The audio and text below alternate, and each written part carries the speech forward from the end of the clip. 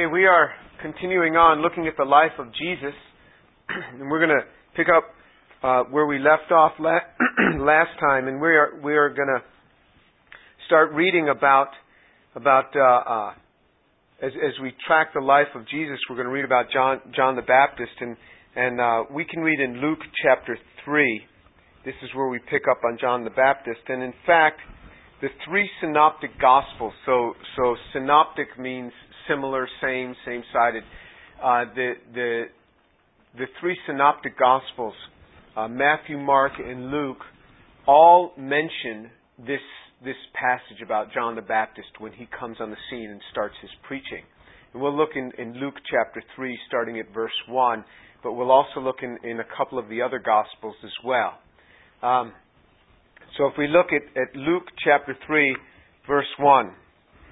Now in the 15th year of the reign of Tiberius Caesar, Pontius Pilate being governor of Judea, and Herod being tetrarch of Galilee, and his brother Philip tetrarch of the region of Iturea and Trachonitis, and Lysanias tetrarch of Abilene, in the high priesthood of Ananias and Caiaphas, the word of the Lord came to John, the son of Zechariah, in the wilderness. Okay, so Luke picks this up and he marks this by tracking it. He says in the 15th year of the reign of Tiberius Caesar. So remember, Luke is writing from a Greek sort of perspective, writing to the Greeks, and you mark this. This is how you record history. How do you say when an event occurred? Well, they marked it by saying what year of a particular person's reign, and boom, he just nails it. Luke is doing this very much as a historian. If you were to look in the accounts of Mark and Matthew, you don't see this same sort of marking it with a specific period in this time. And he didn't just list it with the reign of Tiberius Caesar. He marked it. He says Pontius Pilate being governor of Judea. So Pontius Pilate was governor of Judea, and we know all of these different dates from 26 to 36 A.D. And then Herod being tetrarch of Galilee. So this is Herod Antipas. Remember, King Herod died when Jesus was a baby. Somewhere around when Jesus was 3 or 4 years old. Herod the Great, had died. And his different sons took portions of his kingdom. Herod Antipas was the one who was in charge of the Galilee. And his brother Philip, tetrarch of the region of Iturea and Trachonitis. And so Philip died in 34 A.D. And then this person, Lysanias, we know nothing more about him. There's no other history about him. And then there's the priesthood. He mentions of the priesthoods of Annas and Caiaphas. So Annas was priest from 7 to 14 A.D. and Caiaphas from 18 to 36 A.D. And sometimes in the New Testament, remember, there was only one high priest. But sometimes they will talk about the high priest Annas, the high priest Caiaphas, and you say, well, how could the two be high priests? Well, one of the reasons is, and we'll look at this later on, is that sometimes the Romans would not like a particular high priest. And remember, the Romans were the overlord for all of the kingdom of Israel. They would remove a high priest saying, no, this person can't be your high priest anymore, and someone else would go into that position. But the person that was removed was still often recognized by the Jews as high priest, even though the Romans didn't let that person serve anymore as high priest. And generally, they were not removed for being a good person. They were removed for being a not-so-good person. And that's certainly the case with Annas. And we'll learn more about Annas and the problems that he caused. So this marks it in time. So this is very specific. So when people think that the Bible speaks in generalities, doesn't speak in generalities. It speaks with specificity. That this is very precise, the time in which this is occurring.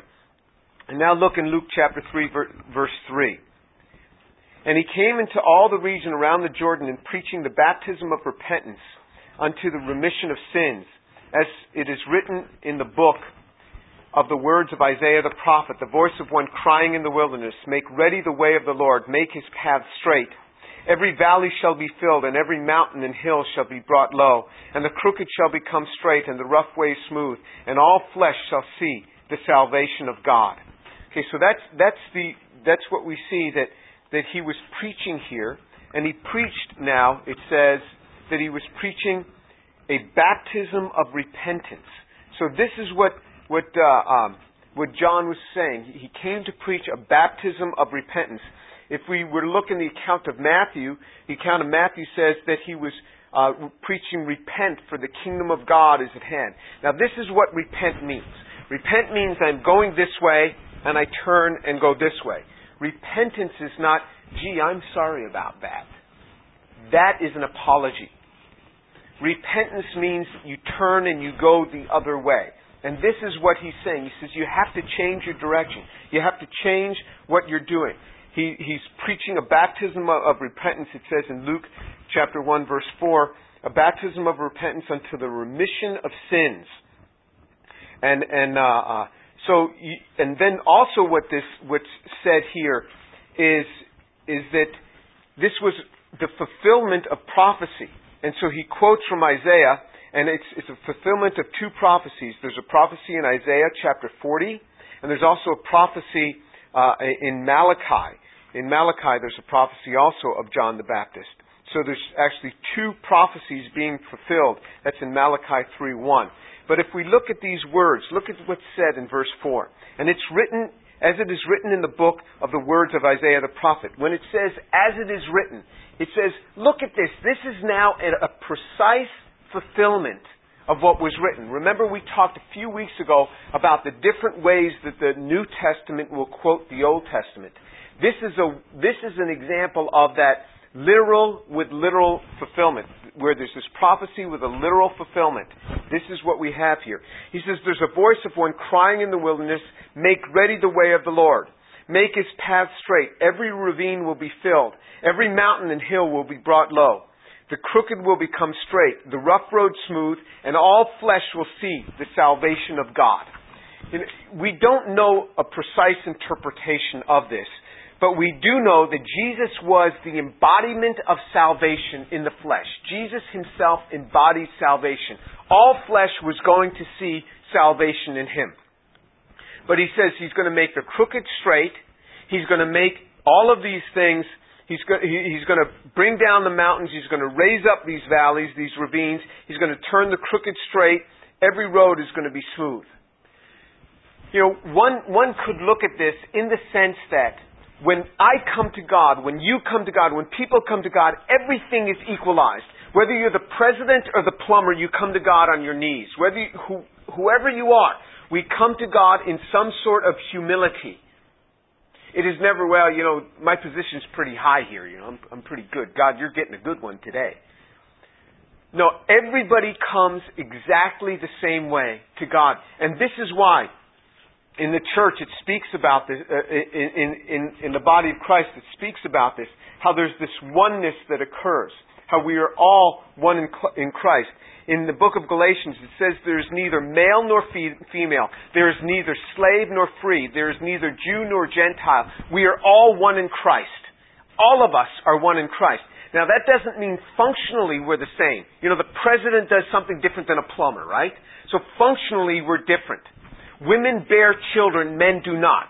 Right? Functionally, we are different. But we are all the same in Christ when it comes to coming to the point of salvation. Now, our roles may be very different.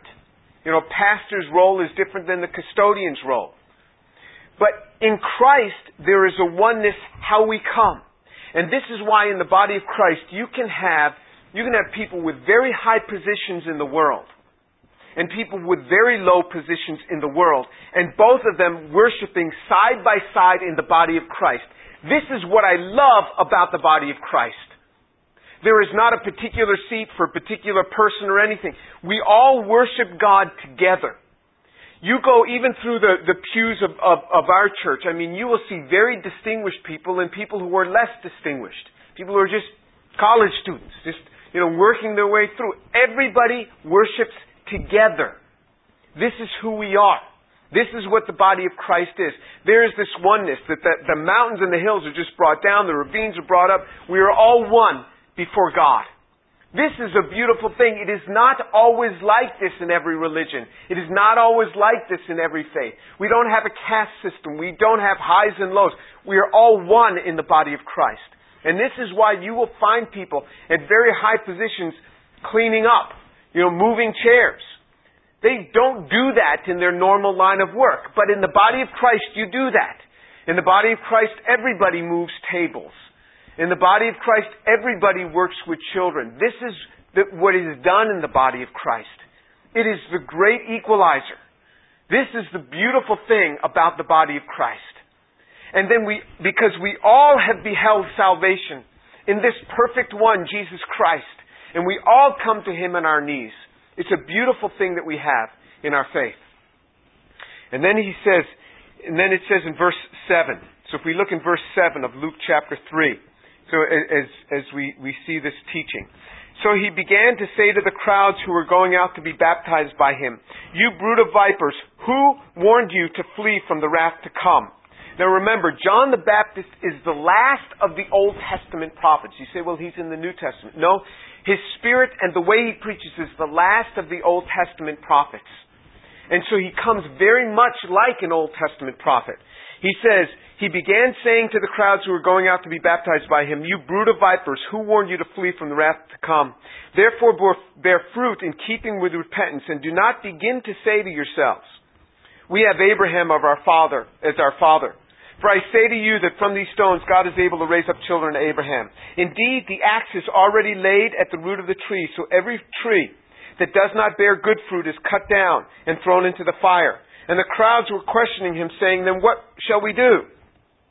And he would answer and say to them, "The man who has 2 tunics is to share with him who has none, and he who has food is to do likewise." And some tax collectors also came to be baptized.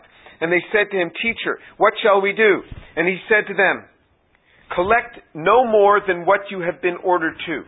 Some soldiers were questioning him, saying, "What about us? What shall we do?" And he said to them, "Do not take money from anyone by force or accuse anyone falsely, and be content with your wages." And so, if you look in the complementary portion in Mark chapter 1, verses 2 through 6 is the complementary portion. And it says, "Even as it is written in Isaiah the prophet, behold, I send my messenger before your face, and who shall prepare your way." So this is now in Mark chapter 1, verse 3. "The voice of one crying in the wilderness, make ye ready the way of the Lord, make his path straight. John came, who baptized in the wilderness, and preached the baptism of repentance to the remission of sins. And there went out unto him all the country of Judea, and all they that were in Jerusalem. And they were baptized by him in the river Jordan, confessing their sins. And John was clothed with camel's hair, and had a leather girdle around his loins, and he ate locusts and wild honey." And so you see that John was even clothed like an Old Testament prophet. It says he was clothed with camel's hair. He had a leather belt, and he had around his loins, and he ate locusts and wild honey. Now, locusts were an approved kosher food. They could eat insects if they had 6 legs and they bent the back legs. But you'd say, how could he live on locusts? Because locusts are indeed seasonal in Israel. And in fact, when I was just there just a month ago, we were sitting out having a picnic, and my son-in-law pointed out, he said, "Oh, this is the locust tree." Because I said, "What is that fruit on the tree?" He says, "That's the locust tree." That may well have been the locust that is referred to of what John the Baptist ate. I said, "What do you mean?" He says, "This is the locust tree. It's called locust in Hebrew." And he said that fruit. He said that fruit, you can actually chew on it. He says it's kind of rough, but you can chew on it, and it is nutritious. So it may have been that. But we do know he also ate wild honey. That was his food. That's what he ate. So he was very Old Testament in that way. But if you see, it says that in verse 5, that all the people in Judea and all they of Jerusalem were baptized by him. So there were people going from Jerusalem to the Jordan. That's a pretty long hike. That's about 20 miles. And it's not 20 miles, just walking a comfortable 20 miles. That is through the Judean desert. And that's no fun of a place to go walking through. That Judean desert's a pretty tough place, the Judean desert. When you're driving down the Judean desert, as you look around, you think, I hope my car doesn't break down or else I'm in big, big trouble. I mean, it's like that type of desert. So getting there is not easy. These people were coming from Jerusalem. He was going all around Judea. Jerusalem is part of Judea. And he was preaching, and now people were going down to the River Jordan to be baptized by him. Many people were going. But now if we continue on in Mark, let me tell you a little bit about this, so we'll preface it. Well, let me first read the passage. Mark 3, verse 7. But when they saw many of the Pharisees and Sadducees coming to his baptism, when he saw them coming to his baptism, he said to them, You offspring of vipers, who warned you to flee from the wrath to come? Bring forth therefore fruit worthy of repentance, and think not to yourselves within, saying, We have Abraham to our father. For I say to you that God is able from these stones to raise up children to Abraham. Even now is the axe laid unto the root of the trees. Every tree, therefore, that brings not forth good fruit is hewn down and cast into the fire. So, it says Pharisees and Sadducees were coming. What's the difference between Pharisees and Sadducees? Sadducees controlled the temple offering. Annas, the high priest, controlled the temple offerings. And because they had control, they would tell people, this is where they were selling in the marketplace, selling there in the temple area. Remember, Jesus sent them out twice from doing this. You would bring an animal for an offering. The animal had to be a perfect animal. But it was a racket going on. The priest would look at your animal and say, well, I found something here. You can't offer that up, but you can buy one here in the temple compound. So you'd have to buy an animal from the temple compound, and by the way, they would give you a little bit for your animal in exchange.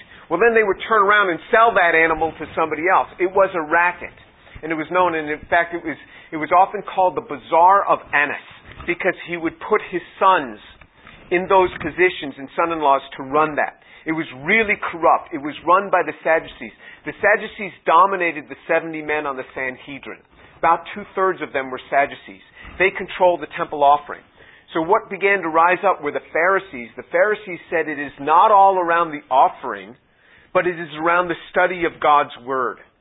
So in many cases, Jesus is looked upon by Jews even today as a Pharisee, where he was talking about it was an educated response based upon God's Word.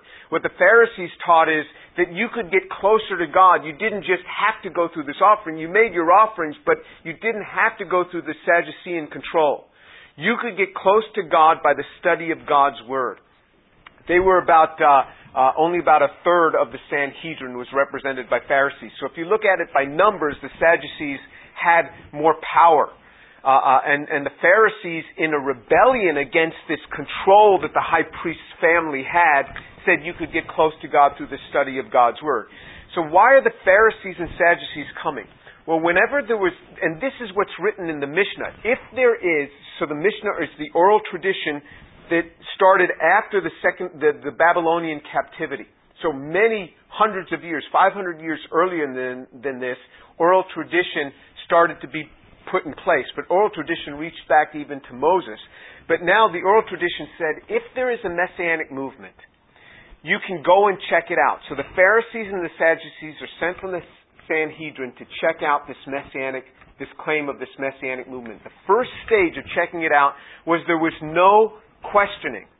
All that they could do was observe. They couldn't say a word. Not a word. So no word could be said. They could only watch. And if they deemed this, they would take the information back to Jerusalem. They would share it with their colleagues. If it was deemed of significance, then a second delegation would go. And there, it wasn't just observation. It was questioning. It was interrogating to see if this messianic movement, because remember, they were looking forward to the Messiah coming. This is how they were going to assess it. And we will see what happens to the herald happens to the king. What happened to John specifically happened exactly the same way to Jesus. The first time you see them coming to Jesus, it says they said not a word. And Jesus finally says, you are saying in your hearts such and such. Because they couldn't say it verbally. They were restricted from that. We see the same thing here. And then the second time they come to John the Baptist, then they're going to be questioning him. The second time they come to Jesus, they're going to be questioning him. But this is the questioning phase of John the Baptist, the relevancy of what he is claiming as a messianic movement. And so when John looks at them and says, "You brood of vipers, who warned you to flee from the wrath to come?" Mark gives us a clearer word than does Luke. He says that this is directed at this group, the Pharisees and the Sadducees, he said this to. This was a direct word to this group that came not out of an interest of repenting and being baptized. They came, this is an academic group coming and they're going to assess this thing. And they're the ones that he says this to, because if you look in verse 7 of Matthew chapter 3, verse 7. "But when he saw many of the Pharisees and Sadducees coming to his baptism, he said to them, 'Ye offspring of vipers, who warned you to flee from the wrath to come? Bring forth fruit worthy of repentance, and think not to say within yourselves.'" Remember, think not to say within yourselves. They weren't even expressing this to each other that, what's this guy talking about? I mean, we're children of Abraham. We're cool. No, he says, you're saying this within yourself. This man was a prophet. Think not to say within yourselves, we have Abraham to our father. For I say to you, God is able from these stones to raise up children to Abraham. You talk about feelings of superiority. Jews certainly had feelings of superiority. And remember, I take some liberty in this because I'm Jewish. And so I take some liberty in saying these sort of things. But I'm telling you, every people group has some things that they're proud about, that they think that they have it better because they're of a particular people group. But Jews in that day and even today feel that if you are a descendant of Abraham, offspring of Abraham, you have a direct way to God. And in fact, because it is written that Abraham stands there, this is in their writings, that if someone is going the way of destruction in the afterlife, Abraham is there to redirect you. And this is why John the Baptist says, I'm warning you, don't even say it within yourself that you're okay. Don't think that because you're an offspring of Abraham, I'm telling you, God from these stones can raise up offspring to Abraham. Meaning that it means nothing that you are descended from Abraham. Everybody is going to stand before God. As Billy Graham says, just because you are born in a garage does not make you a car. Just because you're born in a Christian home doesn't make you a Christian. Every person stands before God on their own. It is a wonderful thing to grow up in a Christian home, but each person stands on their own before God. And this is what he's saying. Don't say this within yourselves. Who warned you to flee from the wrath to come? I mean, that'd be a really hard way when people are coming, I'm really sorry, I'm really repenting. And for the prophet to say, who warned you to flee from the wrath to come?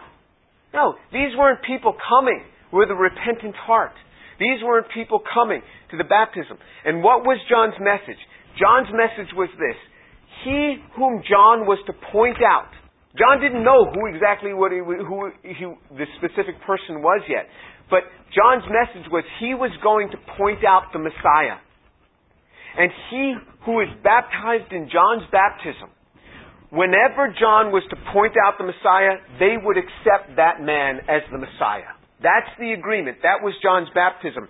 And that's why much later in Acts chapter 19, this is like 20 years later in Acts chapter 19, Jesus has long been crucified. John the Baptist has long been dead. Paul ends up in Ephesus,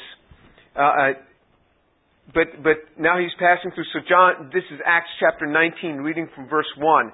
And it happened that while Apollos was at Corinth, Paul passed through the upper country and came to Ephesus and found some disciples. And he said to them, "Did you receive the Holy Spirit when you believed?" And they said to him, "No, we've not even heard whether there is a Holy Spirit." And he said, "Into what were you baptized?" And they said, "Into John's baptism." And Paul said, "John baptized with the baptism of repentance, telling people to believe in him who was coming after him. That is Jesus." You see, John's baptism was an instruction to believe in whom I'm going to tell you is the Messiah. But there were many people, it says, from all over Judea who were coming to John's baptism. Not everybody saw who John pointed out. Many people went home. These people went, 20 years later, they meet Paul. And Paul says, into what were you baptized then? He says, we just received the baptism of John. That's all we know. He says, let me tell you something. He says, in verse 5, when he heard this, they were baptized in the name of the Lord Jesus. And when Paul had laid his hands on them, the Holy Spirit came upon them, and they began speaking with tongues and prophesying, and they were about 12 men. So you have about 12 men who had experienced the baptism of John and then never saw Jesus pointed out. But remember, Paul said Jesus was to be pointed out. This is the important thing here. So he goes on, and what does John do? So then he says, bring forth fruit in keeping with your repentance. And then let's turn back to Luke. So if you turn back to Luke chapter 3, Luke tells us a little more now. These different groups of people were saying to him, what should we do? And he says, bring forth fruit worthy of repentance. And you may say, what is this, bringing forth fruit? I thought we're not saved based on works. We are not saved based on works. So it tells us, we're clearly told in the book of Ephesians 2, 8 and 9, that it's not by works that you are saved, lest any man should boast. So works don't save us. But works very much have a part within repentance, meaning that I'm going this way. When I turn around, I'm not going this way anymore. I'm going this way. But what happens is there has to be works that are coming out of our lives that are in keeping with that repentance. Meaning that if I'm not going this way of destruction, I can't just say I'm going the other way. Going the other way, part of that is doing good works. We are told to do good works in that way. And so he starts speaking with these different groups. So look at the different groups that were coming to him. So he says so he says to the multitudes, here's what you should do. In verse 11, he who has 2 coats, let him impart to him that has none, and he that has food, do likewise. In other words, our tendency is to hoard. People have a hoarding tendency. This is mine. This is mine. And what he's saying is you've got to learn to be gracious with what you've got. And I have seen, with my own life, I have seen that those who are cheapest are those who have the most pitiful lives. And those who are generous with what they have, those who share with what they have, are much, much happier. Much happier. You know, we always gave, in our home, Shireen was always giving away food. We got married, I was in my second year of graduate school. She immediately started giving things away. When we came to our home, we had just gotten married. We drove out to Purdue. I had been there for 1 year. We drove out to Purdue. We see this couple in front of our home who I knew from the church. We walk inside, and things are being given to them from our belongings to help to furnish their apartment. The next week, she meets a Pakistani woman, a Muslim Pakistani woman, and this Pakistani woman was newly married, had nothing in her home. So what she did, she came into our home, she took from our wedding gifts, she took blenders and mixers and all of this stuff and towels and brand new, still in boxes, and brings it over to this Pakistani home. And she said, here, I need you to help me. I said, help you do what? She said, we're carrying these over to this lady's house. Oh, okay. And we're giving away our wedding gifts. This is what Shireen did. And she lacks nothing. God provides. People who do this, people who are like this, receive much more. She could well have claimed, this is my wedding gifts. This only happens once in life. But no, to her, she was going to share this with those who had none. We had towels. I was never without a towel in graduate school. I was never without food in graduate school. We had plenty. So she knew, and she was sharing what we had. This is what he tells them to do. He says, you want to show forth your repentance? You want to show forth your religiosity? Here's how you do it. You start sharing what you have. There's a tendency for people to be hoarders. Repentance means you do differently now. You've come to Jesus, you've repented, you do differently now. More is expected of you. To whom much is given, much is expected. You're all big kids now. You don't hoard. You start sharing what you have. You say, well, I really don't have much. Well, you have plenty. You share what you have. You share your expertise. You know how to fix somebody's computer? Fix their computer. You know how to teach physics? Teach them physics. You know how to teach math? You teach them math. And this is not just for the making of money. This is to help out other people out. There is a place to tutor and to make money and to fix computers for money. There's another place in the body of Christ where you just help people out once in a while. This is what you do. This is what the body of Christ is about. So then he goes on. He says, there were also tax gatherers came to be baptized. And remember, tax gatherers were the lowest and the worst. We see lots of these happenings in the parable. The lowest and the worst were the tax gatherers. Because the tax gatherers were Jews that were hired by the Roman government to collect taxes. But if Mr. Cohen owned 10 shekels, then the tax collector would say, you owe 20. He would keep 10 for himself and give 10 to Rome. This is what tax gatherers did. They were all very wealthy.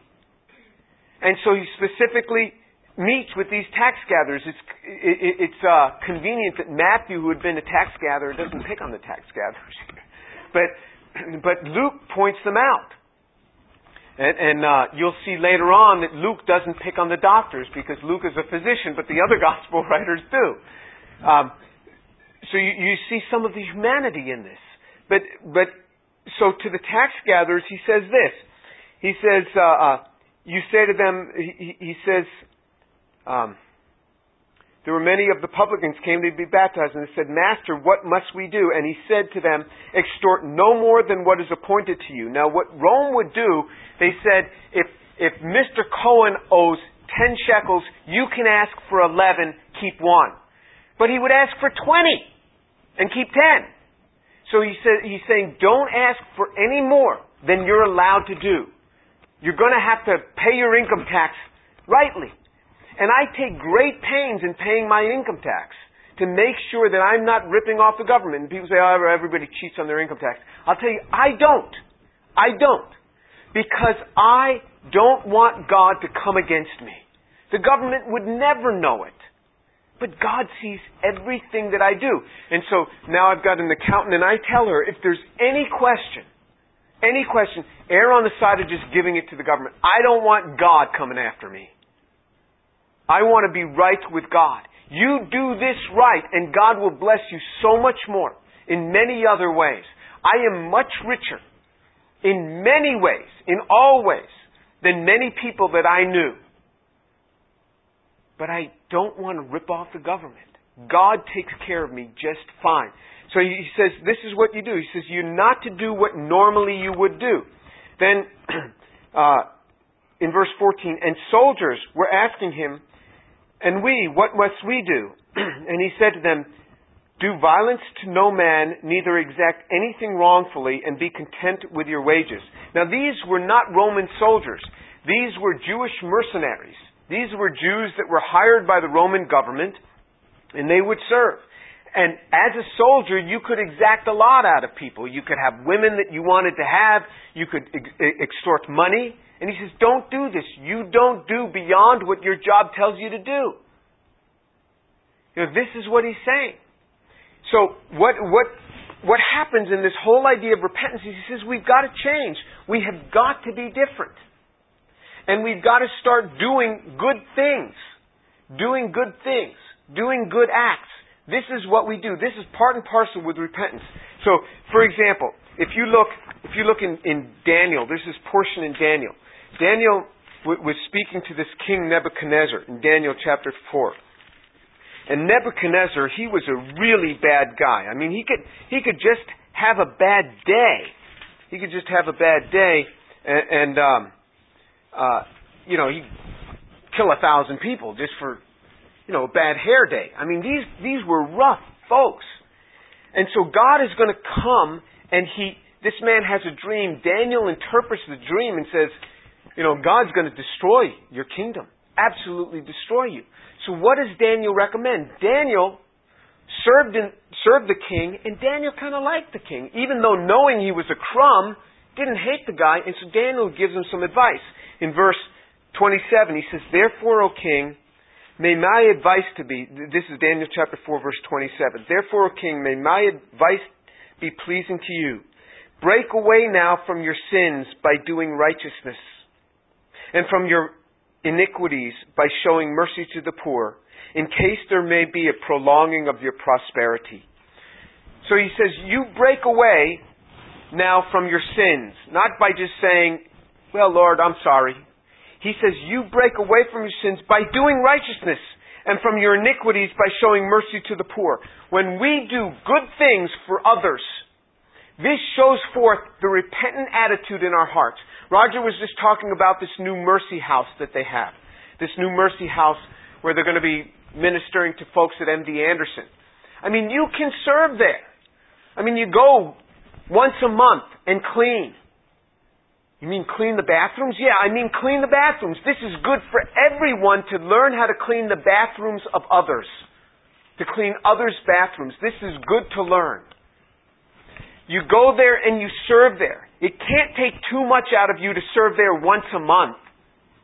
I mean, how much can it take out of you? A few hours? Is your time worth, that much? You're so special. That, 2 hours of your time every month, that's a lot. Do they realize what they're getting? I'm educated, Come on now. Remember, everything that is high is going to be brought low.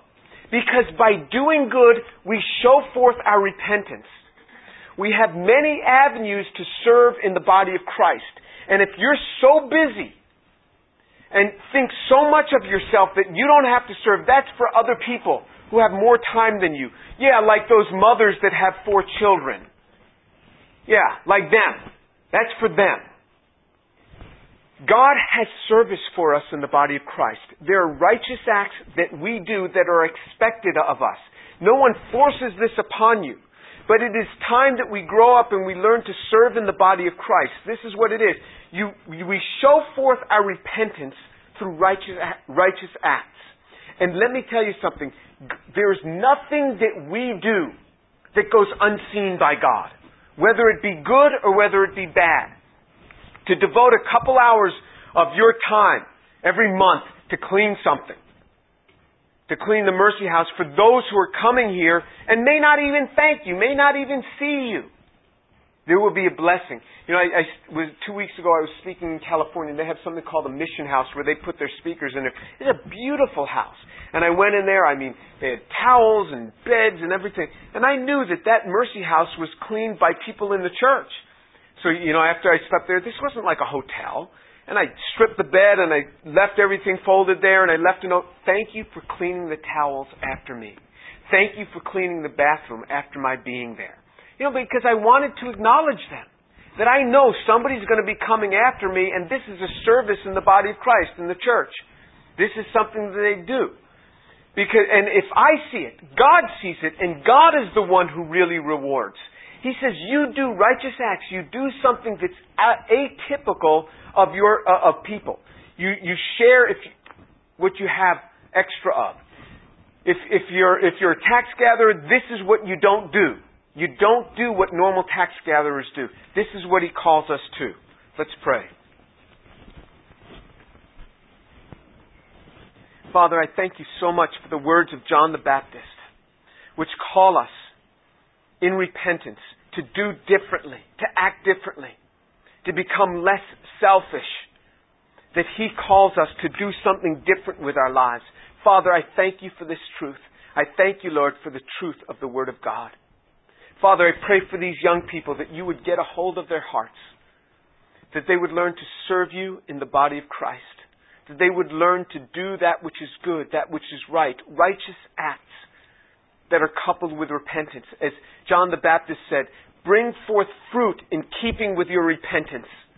Father, that they would be bringing forth fruit in their lives in keeping with their repentance, that they would learn to be generous and gracious, taking that which they have expertise in and sharing it with the body of Christ. Father, that they would give of themselves, if they can, whatever they have, to yield it up to the body of Christ. Father, I pray that then they would see Your hand of joy poured out. And Father, I commit them to You. In the name of Jesus. Amen.